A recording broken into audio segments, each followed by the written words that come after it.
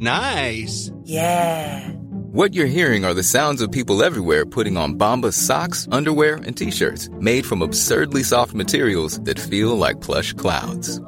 Yeah, that plush. And the best part? For every item you purchase, Bombas donates another to someone facing homelessness. Bombas. Big comfort for everyone. Go to bombas.com/ACAST and use code ACAST for 20% off your first purchase. That's bombas.com/ACAST. Code ACAST.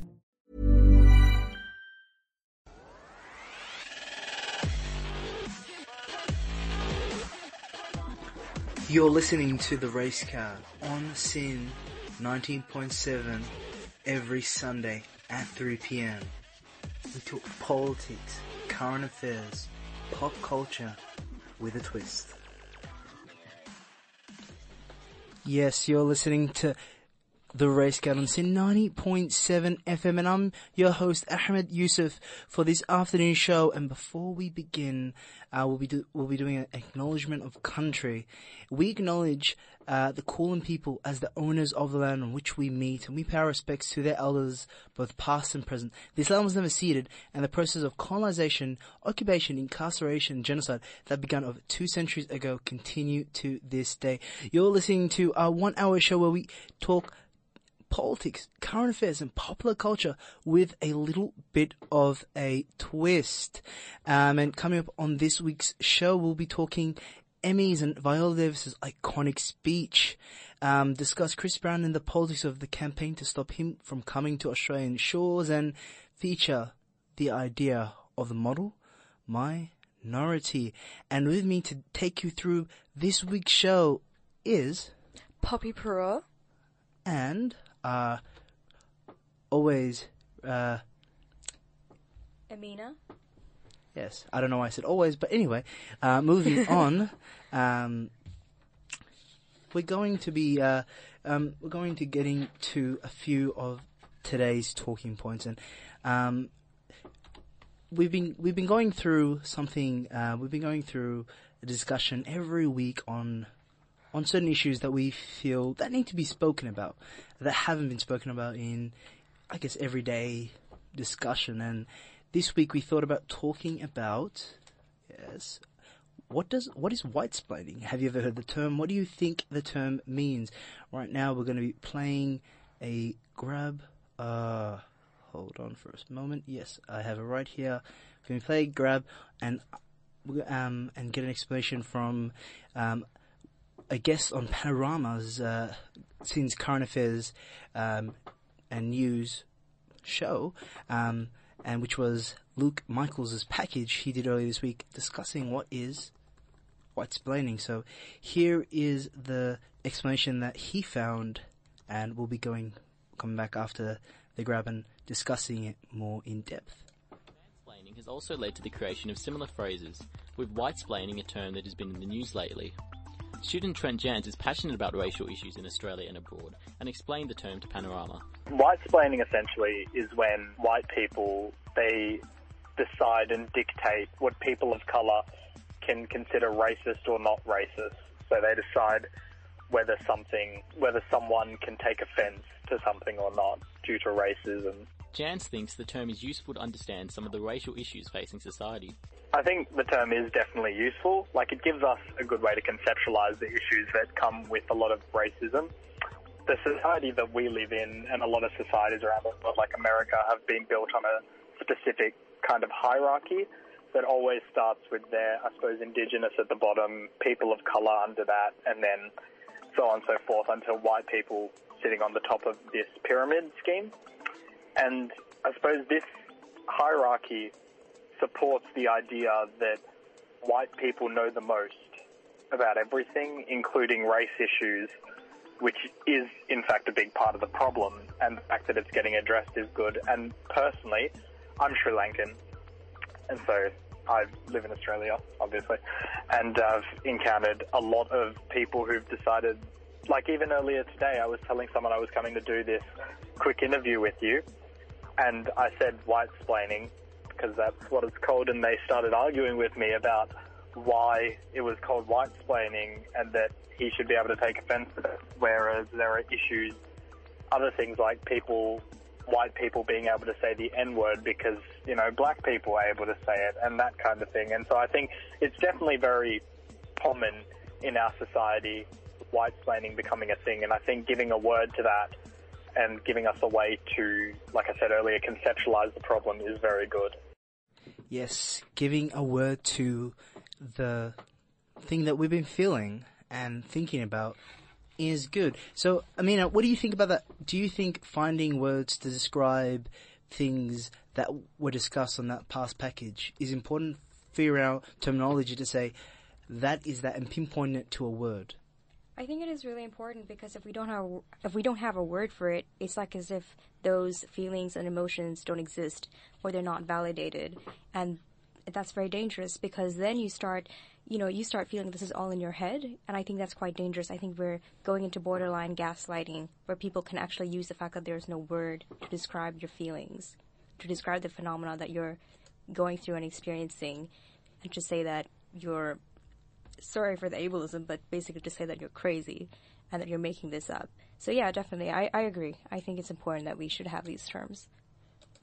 What about you, Poppy? Have you ever experienced, I guess, a time when someone's been explaining something to you in a patronizing way and you've been lost for words to use to pinpoint what it is? Say, for example, you're discussing a situation where you felt racially vilified and experienced racism and a white person's explaining it to you. Oh, definitely. I mean, I don't think I've ever used the term white-splaining as a whole, but I think it's very similar to the concept of mansplaining when men talk down to women on issues that regard women.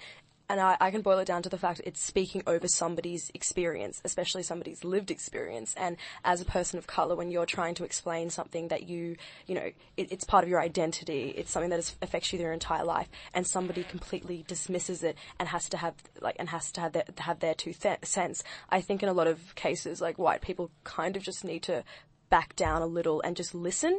I mean, they may not understand the concept of what they're saying, they may not agree with it, but backing down and actually listening avoids white-splaining as a whole.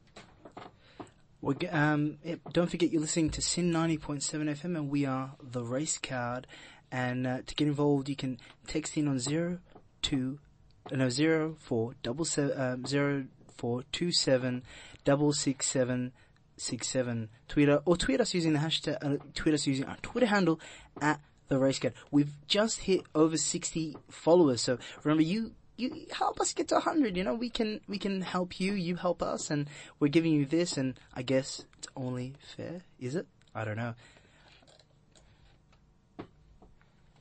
This is Amir Rahman, and you're listening to The Race Card. Yes, you're listening to The Race Card on Sin 90.7, and we're going to be moving on to our segment, The Week That Was, and where we highlight the most, interesting things that happened during the week, and earlier this week, we saw Viola Davis become the first African-American woman to win an Emmy for Best Lead Actress. She talked about the opportunity, the lack of opportunity, rather, for women of color in the acting industry, and citing the thing that separates women of color from anyone else is opportunity. So we're going to be playing what she said and hear Viola Davis's speech. In my mind, I see a line. And over that line, I see green fields and lovely flowers and beautiful white women with their arms stretched out to me over that line. But I can't seem to get there no how. I can't seem to get over that line. That was Harriet Tubman in the 1800s. And let me tell you something. The only thing that separates women of color from anyone else is opportunity.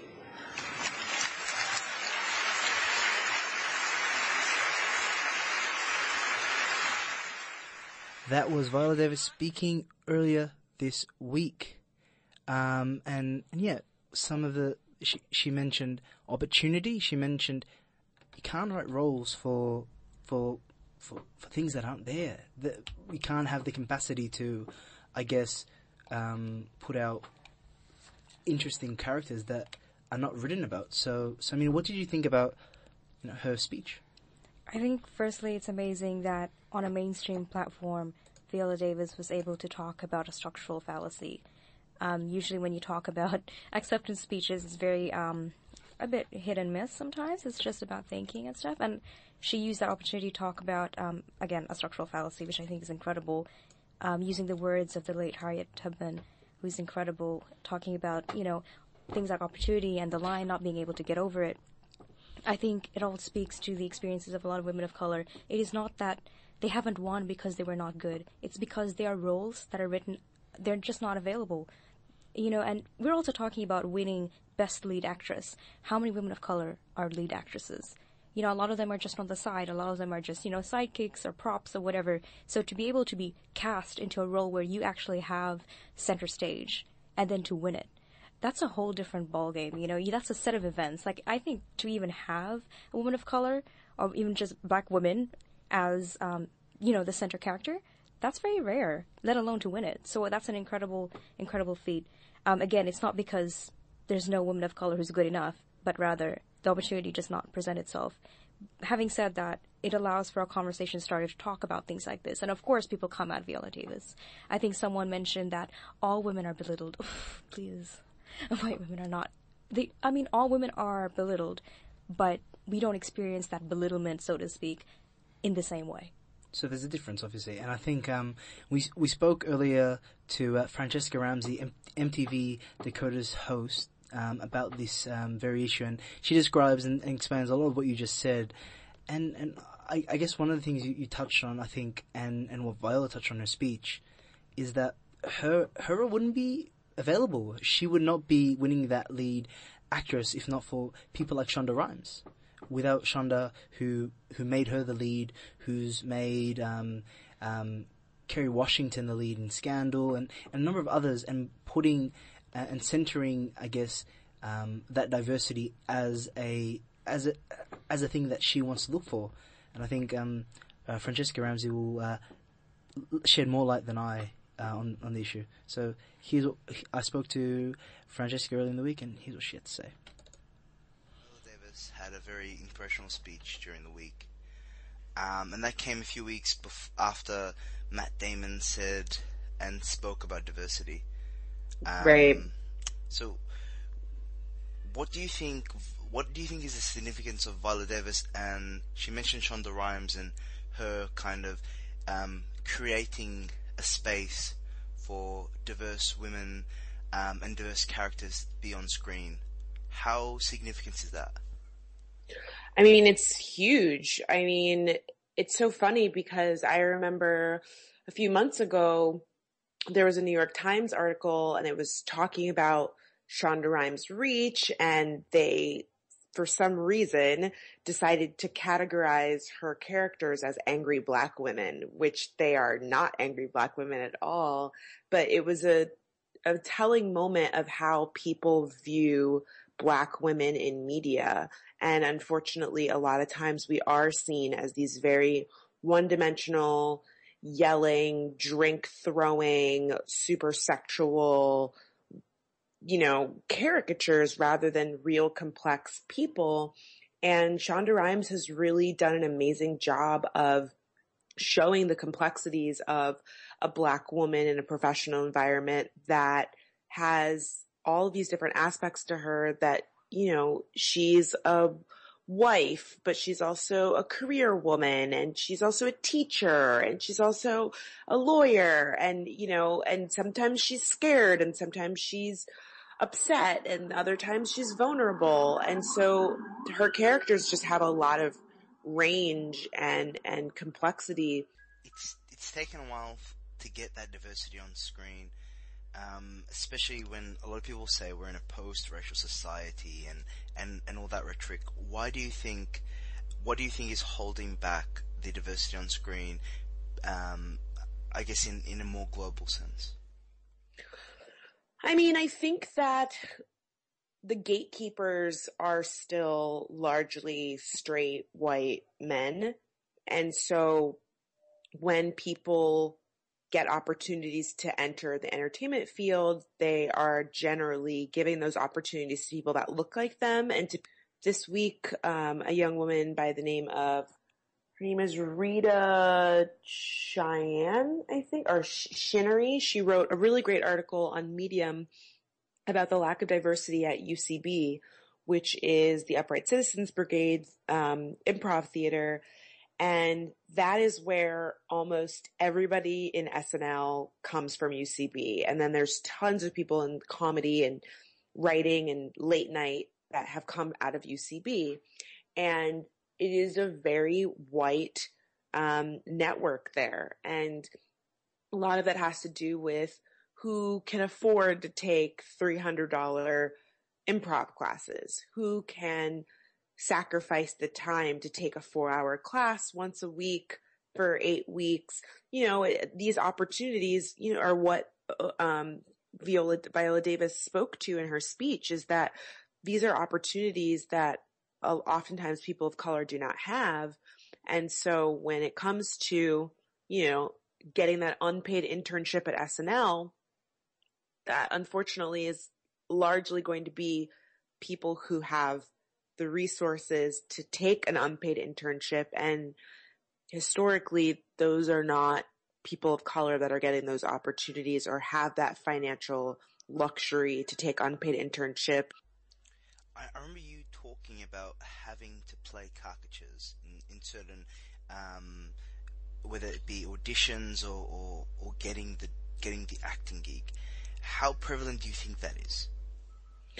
It's very prevalent. I mean, it's funny because I just started watching Project Greenlight, and the movie that Effie was talking about, I read something, I don't know if it was the same film, but I read something very similar where the only person of color in the film is a black female prostitute.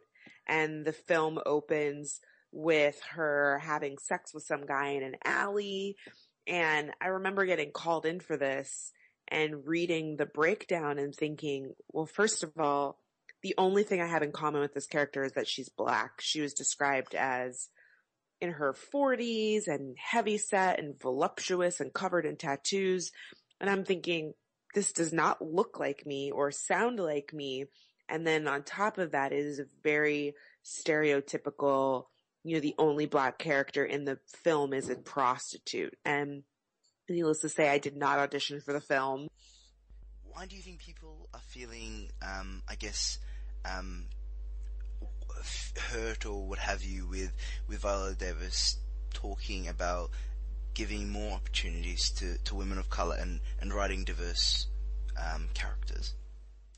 I think for a lot of people, especially liberal white people, the idea of being told that they need to do more or they're not doing enough, or they're doing something wrong is very upsetting to them. And in the instance of Nancy Lee Grahn, you know, I think that in her mind she said, well, it needs to be about all women. And I think a lot of times what happens is when people of color or black people want to focus in on issues that are specific to them, a lot of times people believe that that means that they are somehow being excluded or that's somehow unfair. And we saw that with, you know, the Black Lives Matter movement, where there have been people saying, no, but it's all lives. And it's not about everyone. It is a specific issue about black people. So I think that that's the same case here, that when some people hear people of color or women of color or black people,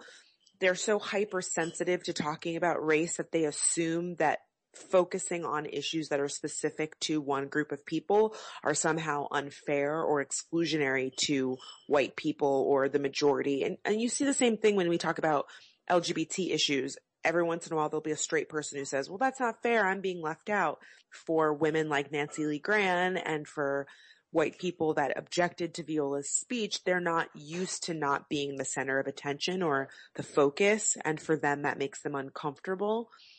And I think that's all the more reason that we need to make sure that we remind people that, yes, there are lots of women's issues, but then there are women of color issues and there are black women issues that don't apply to everyone. I'm Gary Foley, and you're listening to The Race Card. Yes, you're listening to The Race Card, and that was Francesca Ramsey talking to us about Viola Davis's speech and the significance of it, and a whole bunch of other issues. So you can find Francesca on Twitter at the handle Cheska Lee. She's a very good follow, and now we're going to move on to our next discussion point. Yes, that's Poppy putting on her headphones and getting ready. Now we're going to be talking this week. Vox made a clip exploring racial bias in film, from analog to digital photography, and has a history of favoriting lighter skin tones. So Poppy, I'll let you take this one away.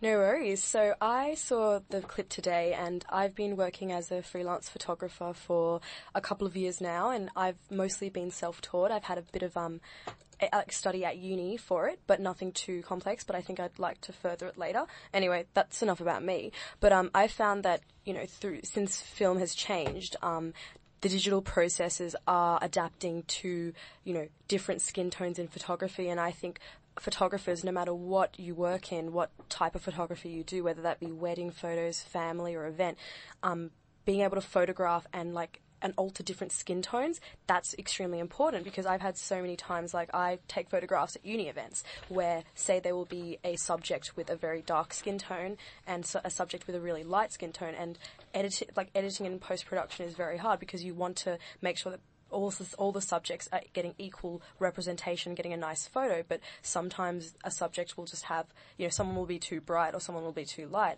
and it happens constantly. And I feel with the current way photography is going, filters and easier editing processes kind of overlook the little nuances and the little bits, the differences that we have in skin tones in photography. And so I think going back to editing things manually, that's kind of tackling it.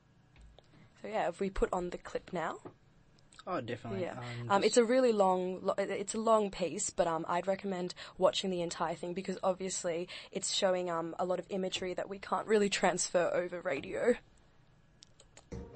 My two separate but equal light meters allow me to capture the pastiest whites and the darkest darks. You deserve to have those memories captured by a true professional. Not ruined by some hack who can't accommodate different skin tones. The fact is, there is still a cultural bias towards lighter skin, certainly in how we use technology, and sometimes within the technology itself. Technology should be the ultimate equalizer. It should serve everyone's needs without an inherent bias. If a child is born into a society where all of the range of skin tones is the obvious norm. Yes, you're listening to the Race Cut on Sin 90.7. That was the grab that talked about lighter skin tones being more favorable to cameras. So, yeah. Go on. Yeah, I found that through my own photography, photographing a wide array of subjects who have different skin tones, because it's not just saying that in people with darker skin, there's so many different hues and so many varieties of skin that you actually need to look at a wide spectrum of colors. And I think I know it in certain photography courses, they really do teach you how to accommodate for everybody. And I found the best photographers that I've met are ones who are very willing to and very excited to photograph people from who may look who they don't necessarily see, and it teaches it teaches them, and it teaches people as a whole, because I feel there are so many do you get it too, Amina? So many times where there's been a photo of you where you've been a bit washed out or looking a bit lackluster. Yeah, interestingly, when I was young, I used to do beauty pageants, as a child. Yeah, so whenever they used to take my photo, I used to look really bad. I used to look a bit strange, and everyone else would look nicer. And for a very long time, I just thought that maybe it's just me lacking the aesthetics. I didn't realize that it could be a technology issue.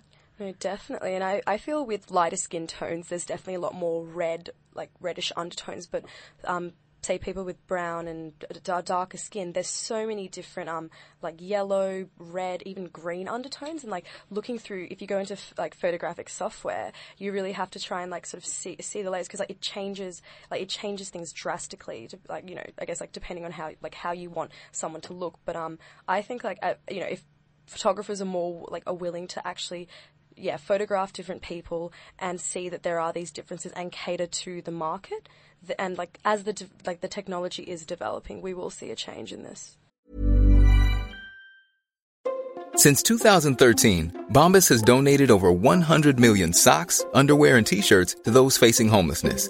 If we counted those on air, this ad would last over 1,157 days. But if we counted the time it takes to make a donation possible, it would take just a few clicks. Because every time you make a purchase, Bombas donates an item to someone who needs it. Go to bombas.com/ACAST and use code ACAST for 20% off your first purchase. That's bombas.com/ACAST, code ACAST. Hopefully, we're going to be taking a quick music break, and we're going to be listening to...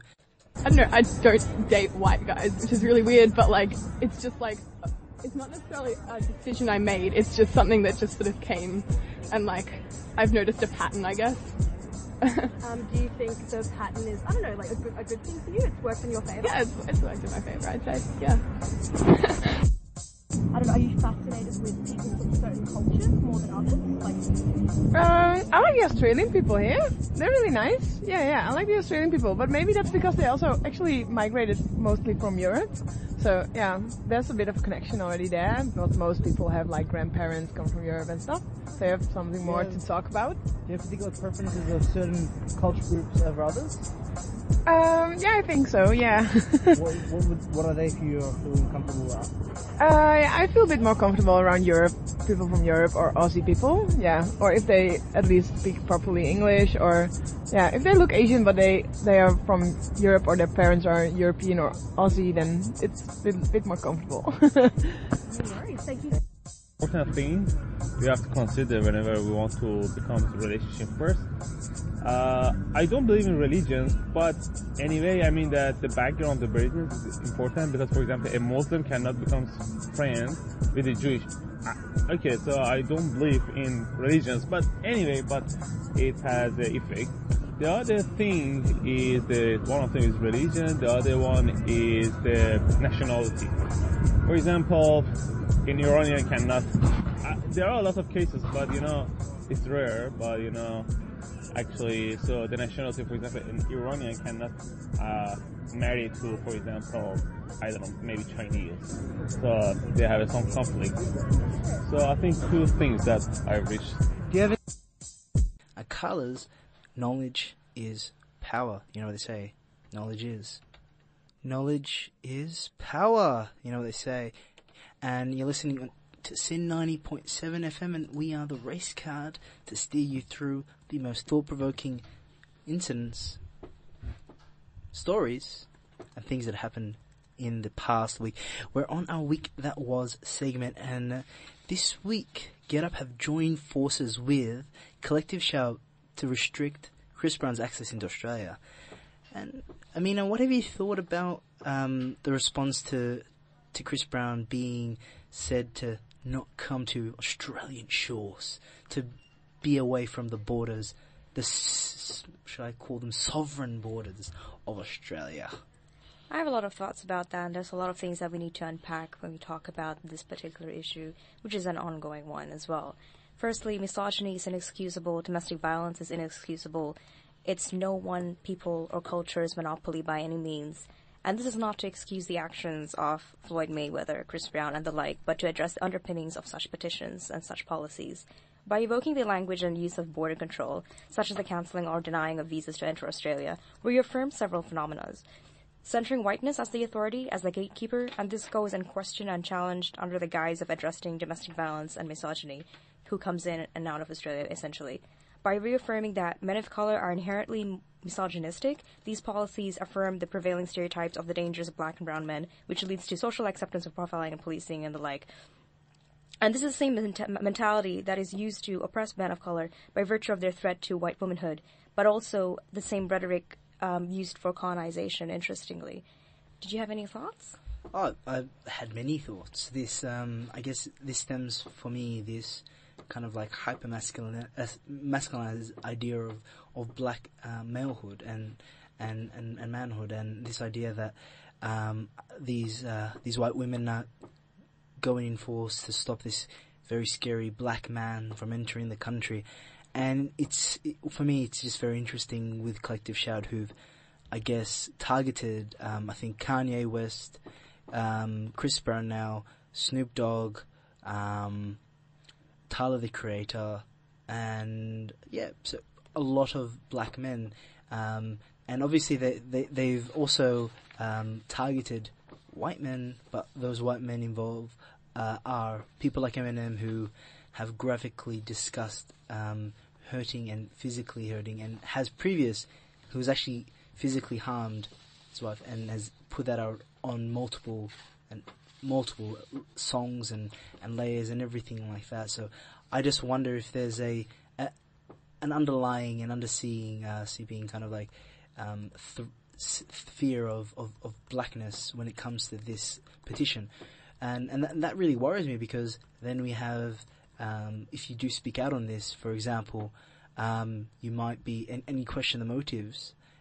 People who discuss this might be saying, are you promoting misogyny? Are you promoting domestic violence? And that becomes this own discussion about, you were talking about it last week, Mac feminism. Right, and I think it's important to note, like, as you were saying... and also, can you discuss what Mac feminism is? Okay, so Mac feminism is essentially white feminism, but the term I have actually come across...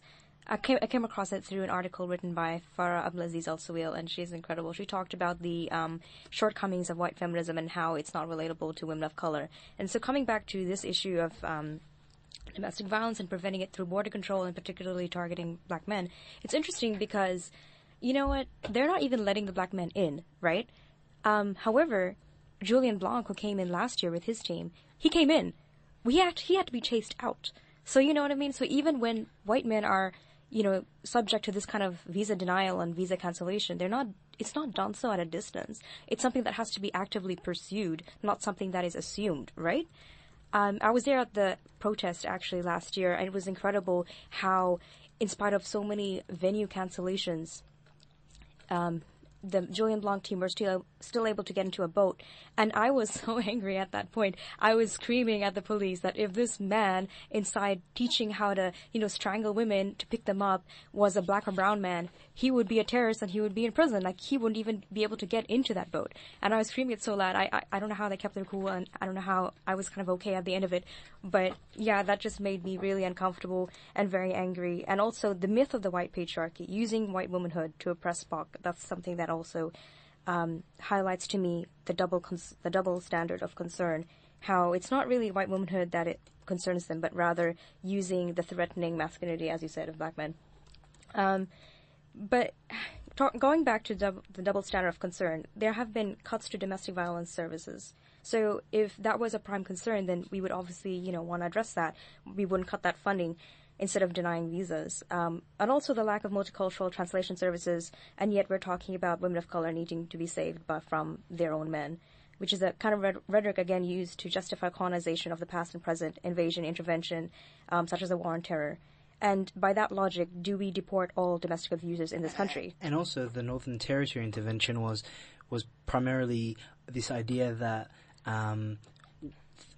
Indigenous women and children need to be saved by their own, from their own men, and which later ended up being a fallacy. And this idea that, and the thing is, I think you mentioned this earlier, that these issues are not segmented and specific to any kind of ethnic group or racial group or anything like that. These are issues that are affecting every single person.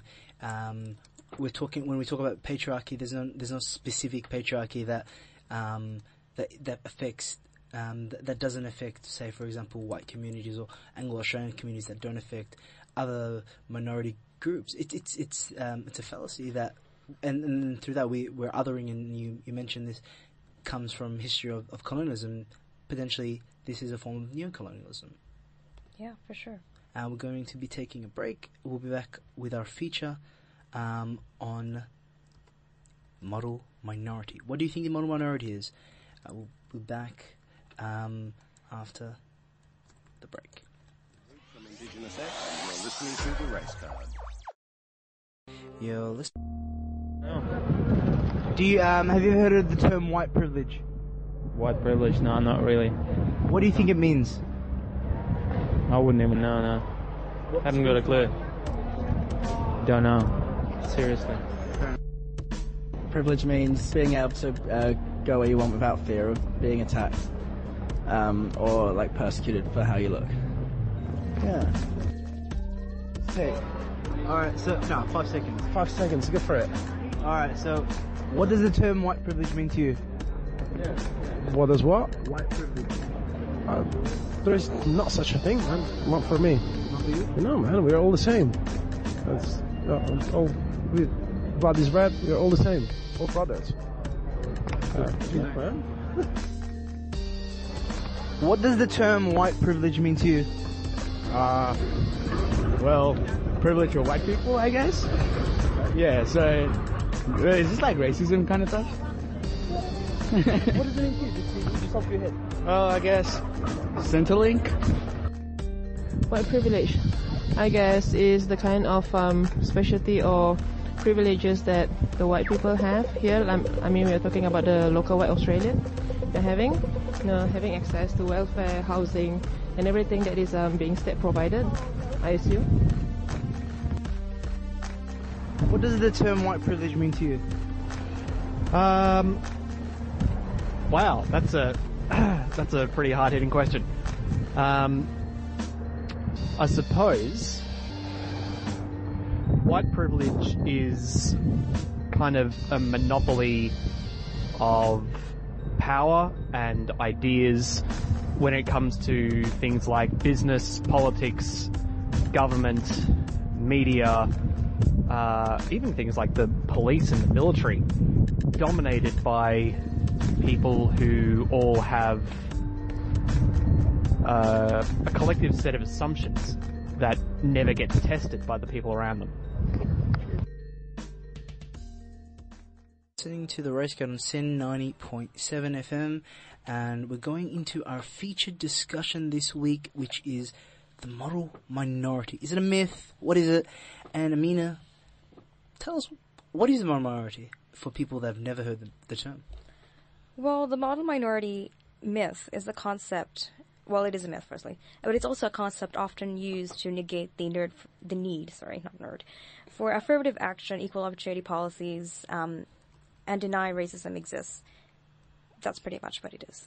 And recently, a White House representative in the States, Kiran Ahuja, spoke about it on a television program in the States. So here is how she described what she thought the model minority is and how, I guess, damaging it is also. So I think a big part of that is recognizing that there is an interesting struggle taking place with the Asian American Pacific Islander community, in many ways battling against positive stereotypes. Yeah. So dispelling the myth, if you will, right. and breaking down some of those sometimes perceived, sometimes real stereotypes out there. Yeah, I mean, I think, to just kind of probably simplify it is, Asian Americans are healthy, wealthy, and wise, like all of them. And I think that that's a misconception, one that can be very harmful for many communities who do struggle every day with poverty, with accessing health services, with being able to put their children through school, those type of things. Yes, that was Kiran Ahuja from the White House, representative for Asian and Pacific Islanders in America. And even though this is not American, this is American, not Australian, the narratives kind of intersect, and this idea that we're looking for a model minority, and I guess you can talk more about this. Yeah, sure. I actually had a conversation with Leah Incognita sometimes this week, and let's just play that. The model minority myth is, to borrow the words of Samuel Musaeus and Peter Kant, is the notion that a minority group achieve universal and unparalleled academic and occupational success, Although this seems relatively harmless, it is associated with negative ramifications, such as delegitimizing equal opportunities and policies. To explore and unpack this further, I'm speaking to Leah Incognita, a Shanghai-born, Melbourne-based cultural commentator, media maker, and poet provocateur, whose work focuses on marginalization and resistance. Leah's work has appeared on airwaves, stages, and pages, including Overland, The Guardian, and Melbourne Poetry Map. Leah, welcome to the Race Card. Thanks for having me. All right, Leah, let's tackle this head first. What is the model minority myth, and how does it work? So the model minority myth, I hear about it usually in relation to the US, but here it's been talked about more in terms of the bamboo ceiling as well, which the Race Discrimination Commissioner, Tim Soutphommasane, has written about. It's often used in relation to Asian, both East Asian and South Asian groups. Basically, often it's looking at the fact that those groups have achieved some success in terms of academia, employment, and some other fields, and it's often used to show that these minorities, these migrant groups arrive and achieve some success to prove that equal opportunity does exist. And in the US, I think that this myth is often used to sort of pit Asian migrants against Black Americans to show that, basically as a thing that demonstrates that white America is not racist because, there are, say, Asians getting into universities and who aren't, say, reliant on welfare payments. So that's often used as something to show that affirmative action isn't necessary, that there's no problem with the system, and that, that hard work, basically, you will be able to achieve through hard work. Right, and speaking of which, how does this further lateral violence between minority groups here in Australia? Yeah, so I think it's sort of starting to... You do see it a little bit in Australia. I think it furthers lateral violence by dividing people of colour against each other, and it also stereotypes, all minority groups. So it stereotypes groups who aren't, where the model minority myth isn't applied to them, by suggesting that they're not hardworking, and it also, for the groups that are seen as the model minority, even though it's seen as, in some ways, like a positive stereotype, it's used to show that those groups are, not experiencing racial discrimination and injustice. It sort of collapses a lot of the experiences of those groups to show that, basically everything is okay, the system is working, and it's used to divide those groups against each other. I think even in relation to say, the idea of, Asian migrants being successful in Australia, that really doesn't take account of all of the ways that racial discrimination still exists and is experienced quite violently by Asians, not only in sort of overt physical violence that international students have experienced, both South Asian and East Asian and Southeast Asian students, but also things like the fact that, these groups in Australia are still, do still experience economic disadvantage and racialised policing and things that are not often associated with an Asian model minority stereotype. So in New South Wales, for example, there is still a dedicated Asian crime squad, that is dedicated to policing and perhaps over-policing Asian gangs. So there are a lot of things that contradict that notion, but that sort of are erased through that stereotype. Right, and so when you run us by some of these harmful examples of harmful examples of the model minority myth, how does this further white supremacy?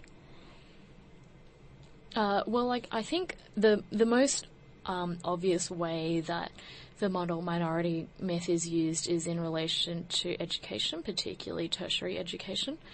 So I think in Australia it actually hasn't become that prevalent an idea yet, except in relation to education. So what you would see is, for example, at selective entry high schools like in Melbourne, Macrob and Melbourne High, people talk about the fact that there are a lot of students of Chinese, Indian, Vietnamese, Sri Lankan, background in those schools, and that both creates particular pressures and on those students, stereotypes about what kind of abilities they have. Often it's an idea that they're really good at rote learning, but not creative pursuits, that Asian students aren't well-rounded, that they're not innovative. But also that's used to then argue against affirmative action on the basis of racial injustice for any students, but particularly, I think probably more likely Aboriginal students and other groups. So then, that's used to sort of argue against equity and diversity policies, both in high school and universities. I'm Francesca Ramsey, and you're listening to The Race Card. Yes, you're listening to The Race Card on Sin 90.7 FM, and that was Leah Incognita giving us some information on the model minority and the damaging aspects of it. And Amina, some of the things she mentioned with particularly the crime squad, particularly for Asian gangs and to police and to racialize police Asians in New South Wales, for example, still happens, but for some reason we don't associate police brutality or police injustice with Asian people. Right. So, again, when we talk about stereotypes, it comes from a particular place. So when we talk about the model minority myth that Asians are so successful, I kind of want to explore where that idea comes from. It comes from this idea that perhaps Asians are meek, they're demure, they're docile, and therefore they're complicit. They're to the submissive system. and these ideas, yeah. Yeah, so basically, even though the reality is very different for a lot of Asian Australians, for example, and as a result, a lot of these issues, for example, as the policing and stuff, they're not addressed because it does not occur into the psyche of society, does not occur into the thought process that this is an issue for these people. Definitely. You're listening to Sin on 90.7 FM, and we're The Race Card. And don't forget, you can get in touch with us on Twitter at The Race Card. And I think we're almost about done for this week's show, and thank you for my co-host for helping out in putting it all together, to steering the ship and making sure everything is in place. Thank you, Amina. Yep. Thank you for listening, everybody. And thank you from Poppy. That's Poppy tweeting away and being our social media reporter for this week. Did we get any tweets? Actually, don't mention. No, we probably didn't, and I don't want to. See, now it's awkward because I mentioned it and we didn't get any tweets. But anyway, tweet us at The Race Card, and then you get mentioned on the show. Wouldn't you want to get mentioned? I think I would want to get mentioned. But anyway, you've been listening to The Race Card on C90.7, and that's our show for this week. Hope you enjoyed it. Don't forget you can listen to the show on iTunes, searching the show on The Race Card. You can find us on the Podcast Republic app for Android users, searching The Race Card as well. And you can find us on Twitter, as I said, The Race Card, and also on Mixcloud. Find us using mixcloud.com/AhmedYusuf10, and yeah, you can get all the goodness of The Race Card. And also find like our Facebook page, search The Race Card on Facebook, and you'll find our page and get all the updates on when you can listen to our show. That's us for this week, and goodbye. This is Amina. This is Poppy. And this is me saying goodbye.